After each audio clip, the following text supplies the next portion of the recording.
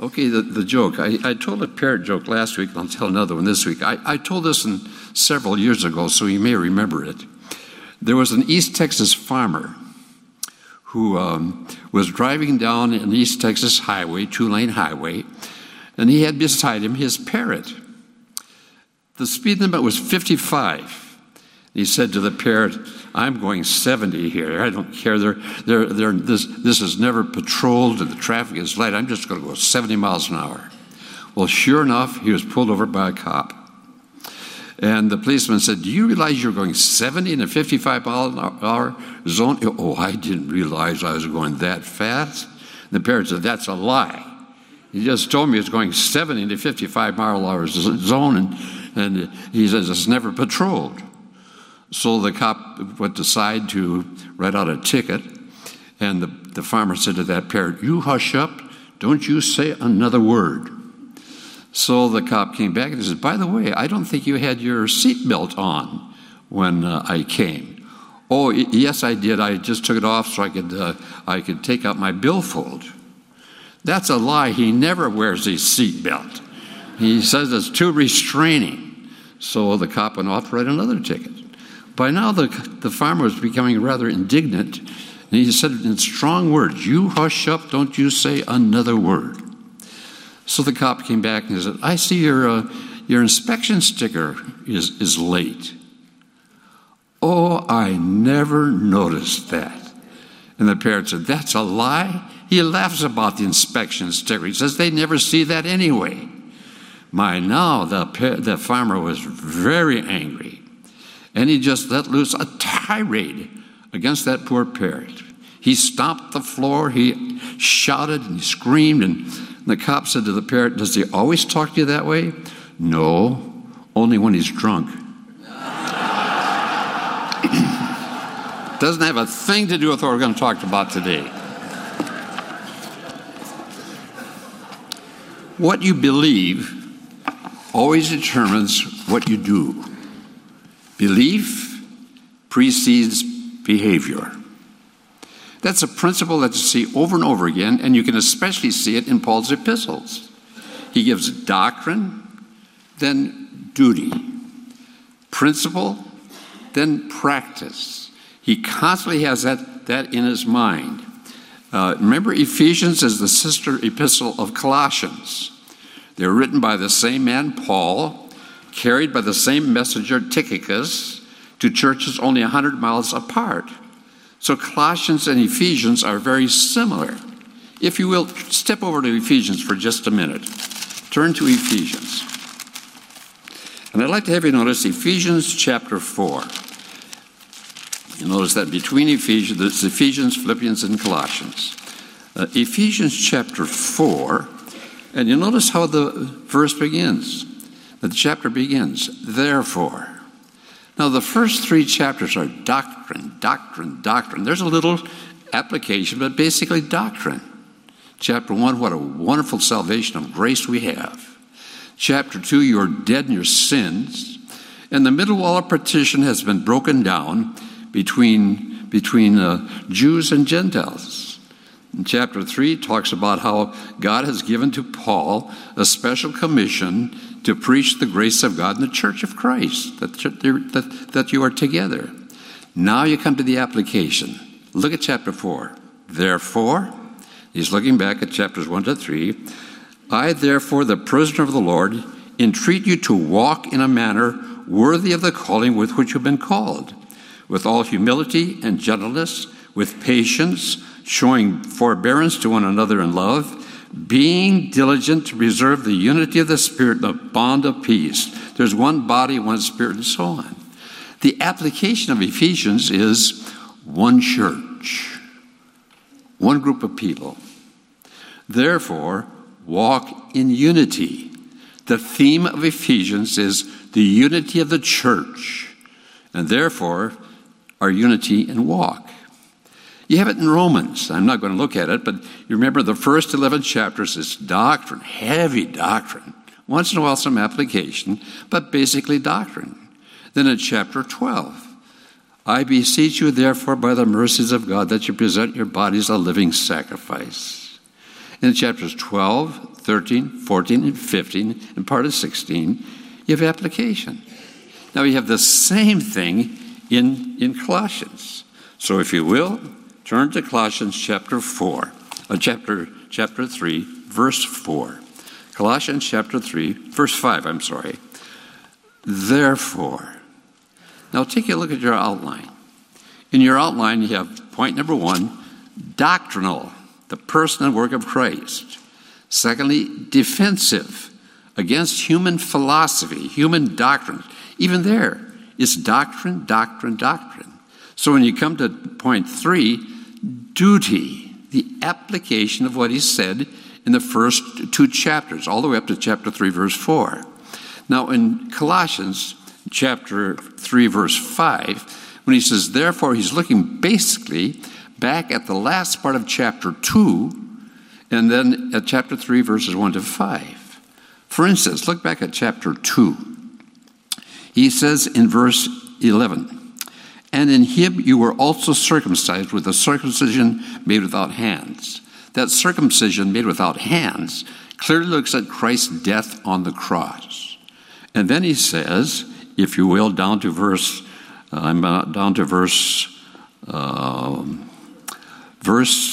13. And you were dead in your transgressions and the circumcision of your flesh. He made you alive together with him. Now remember we said, pretend that there's a cross right in front of you. I mean, where you are right on, personally, there's a cross. On the right-hand side is all that you were before Christ, BC. Then you became a Christian, and you have it AC, after Christ. Now, Paul is saying you were dead over here, and you were put into Christ. When you're put into Christ, you died with him. So that old life is over, and you're raised to walk in newness of life. That's his point throughout these verses. That's the main thing he is saying. In fact, look at verse 20. If you have died with Christ to the elementary principles of the world, you died with Christ. The great Pauline doctrine is en Christo, in Christ, in Christ. Verse 1 of chapter 3. If then you've been raised up with Christ, it's the death, burial, and resurrection of Christ, and you are in Christ. Now he's making application of that. So we come to chapter 3, verse 5. Therefore, because of the doctrine that we've been teaching, consider the members of your earthly body as dead. Now, I'm sorry, the New American Standard is usually very literal, but here they're paraphrasing. I do not like it when translators paraphrase. It means they are interpreting the passage. This is not what the Greek text says. The Old King James actually is closer. It says, mortify. Mortify the members of your body. Mortify. There's a huge denomination that has the doctrine of mortification, in which you afflict your body. You may whip your body, do damage to your body for the sake of holiness. It's called mortification. One of the most gruesome pictures I've ever seen was, I believe it was in the Philippines this took place. There were several men that had hooks put through their back, like fish hooks without the barb, hook after hook after hook, scores of these hooks on their backs, with strings, strong strings, attached to a cart on which was an image. I forget if it was an image of Christ or Mary, but it was an image. And they were pulling that cart with those hooks in their back. Of course, there was blood. And they were doing that for mortification. We don't believe that. The Greek literally says, put to death. Put to death. Well, now let's take a look at this. It says in chapter 3, verse 5, therefore consider the members of your earthly body as dead. What it's literally saying is, put to death the members of your body. Whoa. When you talk about members of your body, you're talking about your hands, your eyes, your ears, your mouth, your feet, your brain.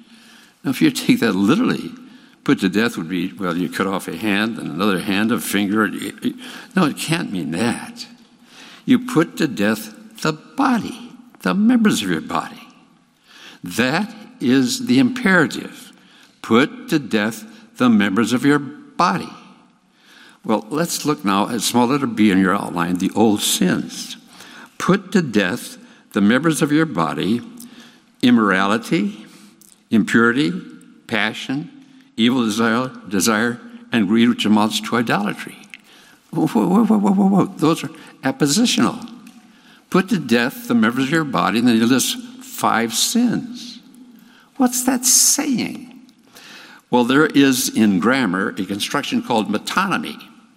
metonymy. Metonymy, which literally means you change names. You have one name following after another. Let me explain. The news media may say, the president declared today, then a few paragraphs later, the White House declared today. Well, the House doesn't speak. It's just the White House is metonymy. It speaks for the president, for the person. You may have heard me say, as the pulpit, so the pew. Well, the pulpit doesn't talk and the pew doesn't respond. That's metonymy. I'm talking about the preacher. As the preacher, so the people. It's metonymy. So when he says, put to death the members of your body, he's talking the members of our body used as instruments of sin. That's what he's talking about.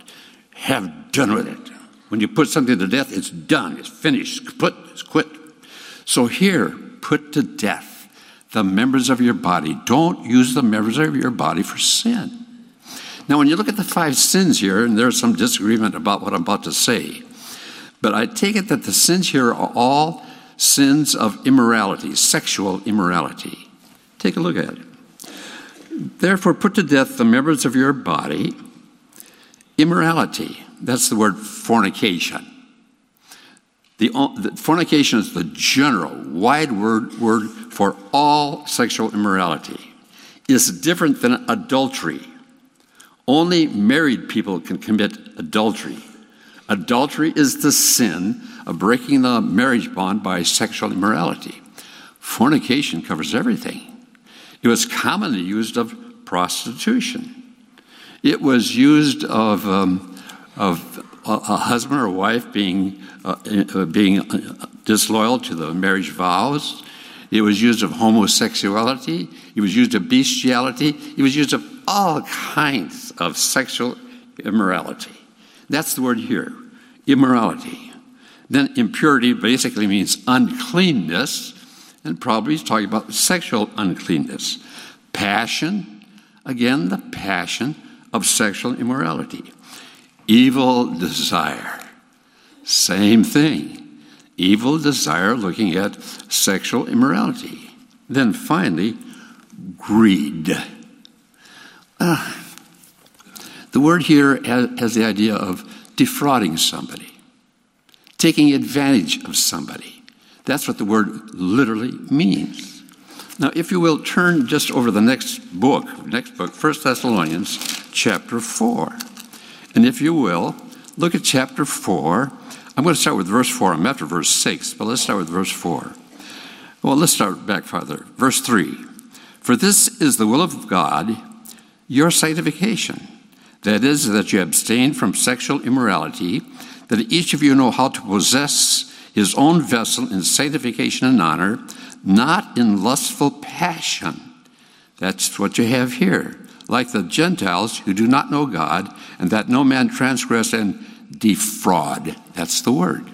That no man transgress and defraud his brother in the matter.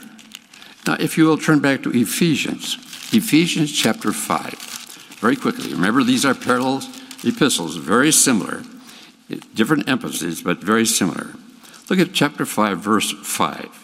For this you know with certainty that no immoral person or impure person or covetous man who is an idolater. What's he saying? You covet when you want another woman. Remember the 10 Commandments? The 10th commandment is, thou shalt not covet. And in Exodus chapter 20, it says, you shall not covet your neighbor's house or your neighbor's wife. Interestingly, you have the Ten Commandments repeated in Deuteronomy chapter 5. And in Deuteronomy chapter 5, he says, in this order, you shall not covet. You shall not covet your neighbor's wife or his house. In Exodus, house comes before wife. In Deuteronomy, wife comes before the house. And I've wondered. In Deuteronomy, Moses is speaking about Israel 40 years after the Exodus. And I've wondered if, through experience, Moses saw, the big problem is adultery and the coveting a wife. And I take it that's what you have here. Taking advantage of another person by using that woman immorally, or vice versa, a woman using a man. So I take it all these sins are sexual sins. Interesting, he also goes on to say, which amounts to idolatry. T-A-I, which means think about it. Anything you worship, anyone you worship, turns around and shapes you. If you worship money, it's going to determine your actions. If you worship immorality, it's going to determine your actions. Whatever you worship turns around and shapes you. And here he's clearly talking about immorality and coveting. Coveting wrong things is going to shape you. That's why the Lord Jesus in the Sermon on the Mount said, whoever looks after a woman to lust after her has committed adultery already in his heart. Whoever looks at a woman, and it's a purpose clause, for the purpose of lusting after her. It's interesting, some women dress so immodestly that a man's response is immediate. That's not what he's talking about. He's talking about some lady that's dressed very properly. I can't think of anybody that has a dress that's more modest than a Salvation Army lassie. Here's this woman, Salvation Army lassie's dressed very modest. And some leprous man will look at her and start to undress her in his mind. That's what this is talking about. Whoever looks at a woman to lust after her, for the purpose of lusting after her. That's what this is talking about. Now, interestingly, Paul is talking about Colossae. Remember we said that when you study your Bible, join the church at Colossae if you're studying Colossians. This is indicating what kind of a culture was in existence when Paul wrote this epistle. It was immersed in filth. And history says this. Gross immorality in the Roman Empire. Do I have to say anything more? What about our culture? We're immersed in filth. If you look at 2 nights of television and look at their programs, I don't bother with those programs, but if you look at 2 nights of television and their programs, you are exposed to more than your grandparents were in a lifetime. It's just all around us. And Paul is saying, cut that off. Get rid of that. Put that away. Well, page 2, very quickly. Page 2. We're going to have to mark Schnell. A reminder, verses 6 and 7. For it is on account of these things, these sins, that the wrath of God will come. Now, when it says the wrath of God will come, that's again an interpretation. I agree with the interpretation. But it literally is the wrath of God comes. It is coming. Now, there is a very common construction in the Greek text, which you find often. The present tense used for the future is called the future use of the present tense. In 1 John chapter 2, this world is passing away. Well, the world's not passing away. It's just as strong now as it was when John wrote that. This world will pass away. In Matthew chapter 17, Elijah is coming. Well, Elijah will come. This is talking about the wrath of God that will come. Now, this construction, the wrath of God, is very interesting. When you have the wrath of God talking about coming, it usually looks ahead at the tribulation. In fact, I remember years ago, I was the first reader of a thesis on the wrath of God coming. And he came to the conclusion that it always, when you have the coming of the wrath of God, it always looks at the tribulation. And I think that's probably correct. Other Bible scholars agree with that it's looking at the coming tribulation. Therefore, it's a description of what you have in Romans. That's what you have in a description of Revelation 6-18. Where you have the 7 seals, judgment, judgment, judgment. And when the 7th seal is broken, there's silence in heaven for a half hour. Some have said that means there are no Baptists in heaven. Half-hour silence. I've heard it otherwise, too, that there are no women in heaven, but it obviously doesn't mean that. Half-hour silence. Why is there silence? Because normally a document was sealed with 7 seals. When you open the 7th seal, you could open the document. Here you can't. There's 7 trumpets. There's shock, absolute shock. There's the now 7 trumpet judgments. And at the end of the 7 trumpet judgments, you have 7 bowls of judgment. They come rat-a-tat-tat real rapidly. So you have judgment, judgment, judgment, judgment. These judgments are the expression of the wrath of God. Now it's interesting, in Romans chapter 1, Paul says there is a revelation. It's being revealed right now, the wrath of God on humanity. Now that's not future. Because he goes on to say, God gave them up. That's judgment. God gave them up. That's judgment. God gave them up 3 times over to indicate that one sin persisted in leads to a greater sin. Because they did not keep what God had ordained, God gives them over to judgment. And I think that's what you have in the revelation of God's wrath. You see it today. God's judgment is revealed from heaven against all ungodliness, against those who hold down the truth and so on. And we see that today. You rebel against God's word, there's judgment of God's wrath going on right now. But that's not what you have here. I think he's talking about these sins bring about terrible judgment on this world to come. Very quickly. Verse 6, for on account of these things, the wrath of God will come. And in them you once walked when you're living in them. A reminder, first of all, of God's judgment. And secondly, that's what you used to be. That's what you were. Remember the cross? BC. That's how you lived before you were a Christian. Now we move on very quickly to more old sins. Verse 8. But now, the change between what you were, but now, you also put them all aside. Now when he says put them all aside, he uses a construction that means take off a garment. Just shed those things. Get rid of those things. And you'll notice what these sins are? Personal relationships. How you use your tongue. Take a look at it. Verse 8. Now you also put them all aside, anger. That's the word wrath. Same word that you have for the wrath of God. Now, isn't that interesting? There is a legitimate wrath, and there's a wrong wrath. The word that's used here has the idea of a settled disposition. It just settled. Wrath. And interestingly, in Ephesians chapter 4, I think it's around verse 26, Paul says, be ye angry and sin not.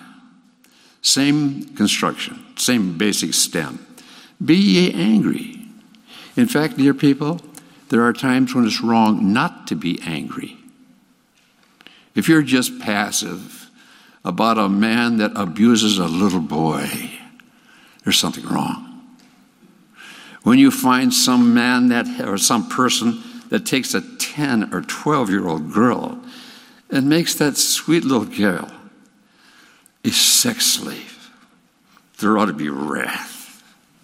When you see injustice, when you see something that's just not fair, there ought to be wrath. In fact, when it says be ye angry, that's called a permissive imperative. You're permitted to be angry. But when you are, don't sin. Don't let the sun go down in your wrath. But here, this wrath, obviously, is just a wrath that's unjustified. You're just going around with ill temper. Then he goes on to say, anger. This is more the flash, thumos, the flash of anger. Now that describes my wife and me. I'm Dutch, stubborn, and when I get angry, it just settles in. I hate to say that. My wife is Scotch-Irish, and the Irish comes out, boom, and boom, but in 10 minutes it's over. More than once that dear gal has had a little bit of an explosion against me, and 10 minutes later she'll walk into my office and say, honey, I'm sorry, I was wrong. Now that shows how great that gal is. And I'll just hold it. That's why I think Paul says, don't let the sun go down on your wrath. Don't hold it. That's stupid. That's foolish. But he's looking at both kinds of wrath.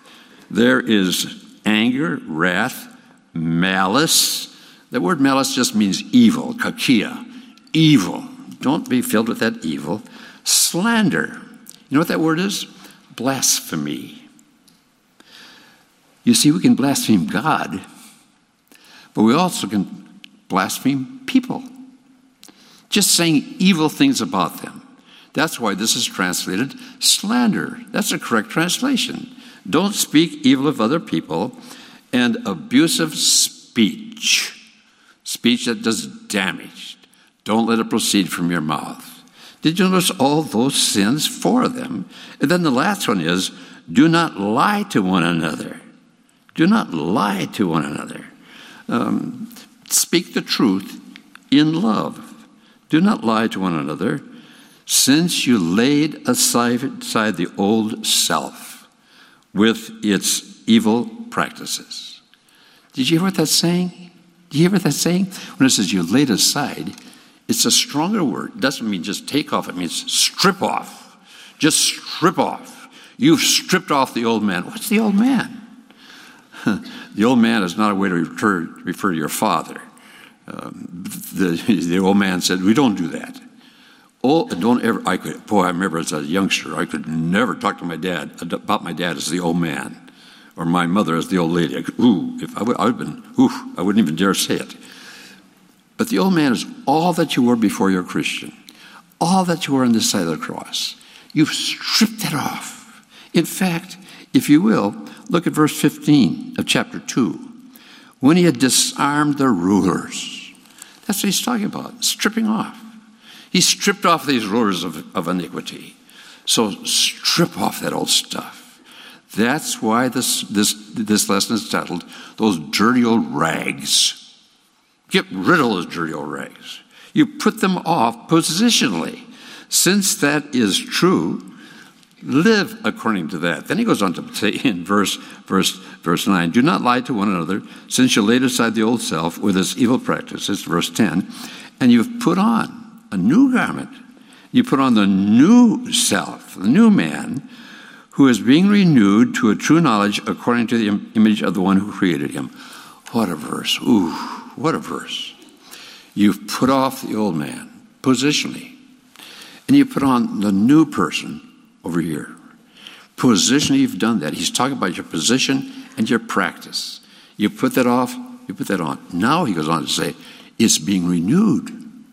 Did you get what that's saying? When you trusted in Christ, you moved from this side of the cross to this side of the cross. But there's a constant renewal, a change in your life day by day by day. I love 2 Corinthians 3:18. But we all, with unveiled face, beholding as in a mirror the glory of the Lord, are being transformed into the same image from glory to glory, even as by the Spirit of the Lord. That's 2 Corinthians 3:18. The best way to illustrate this is a short story that was told by Nathaniel Hawthorne called The Great Stone Face. In that story, Nathaniel Hawthorne makes famous a natural configuration on a mountain in New England. It was a stone face that was marred by God through nature, that was put there by God through nature on the side of a mountain. Well, there was a legend that there are some simple people that lived in the valley. And this is what Nathaniel Hawthorne says. There was this great stone face and some simple people who lived in that valley who believed that one day there would come to the valley a great deliverer who would be the personification of the stone face. Born into that valley was a little boy named Ernest. He heard that tradition and he began to study the great stone face. He meditated upon it and thought upon it. Finally, when he was a teenager, the great stone face was coming to the valley. So said the people. His name was Mr. Gathergold. Mr. Gathergold had gone away to make a fame and fortune and money, and now he's coming back to settle in that little village. There was a parade, and in that parade, people were clapping and shouting, and Ernest looked into the face of Mr. Gathergold as he went by in his gilded chariot, and he said to those around him, "No, that's not the great stone face." And everybody said, "Oh, surely it's the great stone face," but time proved Ernest to be correct. Mr. Gathergold went to the end of the street, bought a tract of land, built a mansion, and spent the remainder of his days counting his shekels. Ernest kept studying the great stone face. Once again, the rumors rifled through the valley. The great stone face is coming. This time it was General Blood and Thunder. General Blood and Thunder had made his fame and fortune in the military, and now he's returning. As he marched briskly past in the parade, Ernest looked into his face and he said to the people around him, "That's not the great stone face."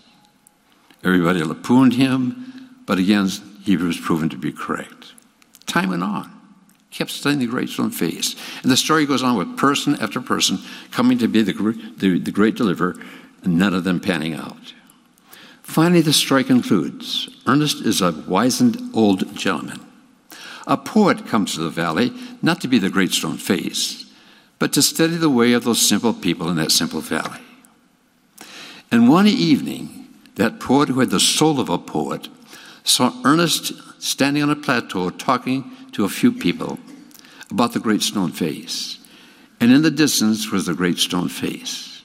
And that poet, who had the soul of a poet, said, Ernest, you've become the great stone face."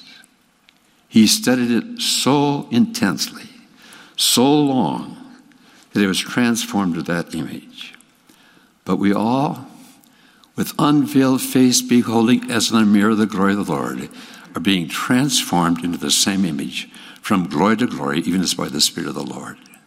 That's what this is saying. Take a look at verse 10. "And you have put on the new self." I mean, that's a definite act. "Who is being renewed day by day to a true knowledge according to the image of the one who created him." We're being made more and more, by correct knowledge, made more and more like Jesus Christ. Now we come to the explanation. I'm sorry, we're in the explanation. I'm sorry for that. Now verse 11. "A renewal in which there is no distinction between Greek and Jew, circumcised and uncircumcised, barbarian, Scythian, slave and freeman, but Christ is all in all." Some very interesting contrasts. Greek and Jew, those who spoke Greek and those who could not, they're just Jewish. Circumcised and uncircumcised. Barbarian, Scythian. A barbarian was one who could not speak Greek in a Greek culture. It sounded like they were saying bar, bar, bar, bar, bar, so they're just called barbarians. Scythians, they were savages that lived by the Black Sea, and they were cruel, immeasurably cruel. Herodotus describes some of their acts, and I can't even tell them to you. They're terrible. They were gruesome. I don't care if you're Greek, barbarian, Scythian, lowest, slave or freeman, you're all one in Christ. What a lesson. You look at this class, what a wide range. Huge range. All ages, mostly old, but we have teenagers in the class. Black, Asian, white. People we would say are well off. In fact, we call them rich. The rich people never think they're rich, but we would call them rich. And some people that are literally in this class living from hand to mouth. We have people that are male and female. We have people from all different kinds of backgrounds. I mean, just a wide breadth of people. But in Christ, we're one. We're one. What a way to describe the marathon class. One, because we're in Christ, and Christ is in all of us. He's in all of us. I don't care who you are. And that means we walk in unity. I'm going to go over time just 2 minutes because I want to read the testimony of Dale Evans. We all know the story. We all know about Dale Evans. Maybe the younger generation doesn't, but we do. Let me give you her testimony. I'm going to abbreviate it as much as I can. Here's what she said. When I was 10 years old, I accepted Christ as my Savior in a Southern Baptist church in Oak Hill, Arkansas. I was baptized there, but I wanted a Savior. I didn't want a Lord. As a result, I didn't have a victorious Christian life. I defied my parents and eloped in my early teens with my first sweetheart. The marriage was a failure. Of course it was, because I was not following the Lord. But God gave me a son in that union who was to be my anchor all through the confused years that followed. He gave me a boy that I named Thomas Francis. Tom was a believer of great, wonderful faith. How I praise God for him today.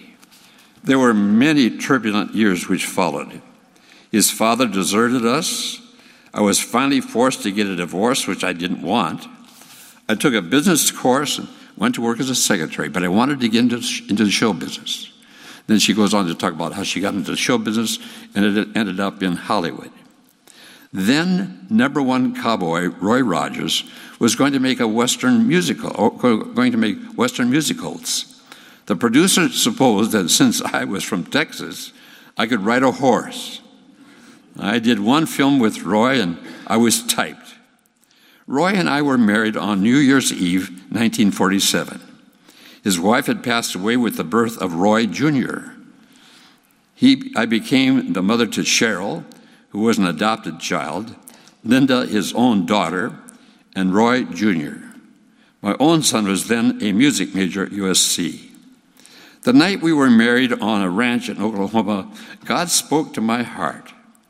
I became very much afraid, as if I were standing on the highest hilltop, and there's no one in the world but God. I dropped to my knees and prayed God to give me courage to be a good wife, a Christian wife, to this cowboy and his motherless children. Later, my son invited me to the Fountain Avenue Baptist Church in Hollywood. God spoke to me at the close of the sermon, and he asked me to give myself to Christ. I accepted. I am a Christian, she said. I accepted him when I was 10. Then she went on to say, I went home that night and faced myself. I saw the sins of my past, and I was horrified as I looked back to them. The very next Sunday, I couldn't wait until I ran down and gave my hand to the pastor. Then she said, and I said, Lord, if you are here to break my life, break it, but just use it. He took me at my word. Now, there are many, many people who accept Christ as Savior. I think she was saved when she was 10. But she never made Christ Lord. Because she didn't make Christ Lord, there was no growth. No growth. I fear there may be people in this class who have trusted in Christ, but are like Dale Evans. They've never made Christ Lord. And they're not being changed moment by moment into the image of Christ. That's it. I beseech you, therefore, brethren, by the mercies of God, that you present your bodies a living sacrifice.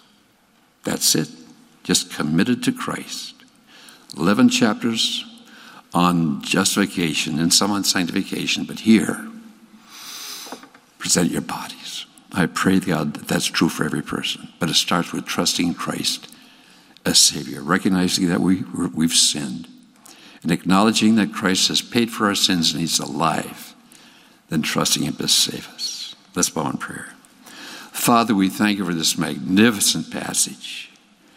Give us the grace to put to death the old life, the sins of the old life, and give us the grace to live out the new life, being changed moment by moment as we walk with Christ. I pray for those who are here who have never trusted Christ, and ask that they may bow their hearts in simple faith and say, Lord Jesus, thank you for dying for me. I'm trusting you. We ask these things in Jesus' name. Amen.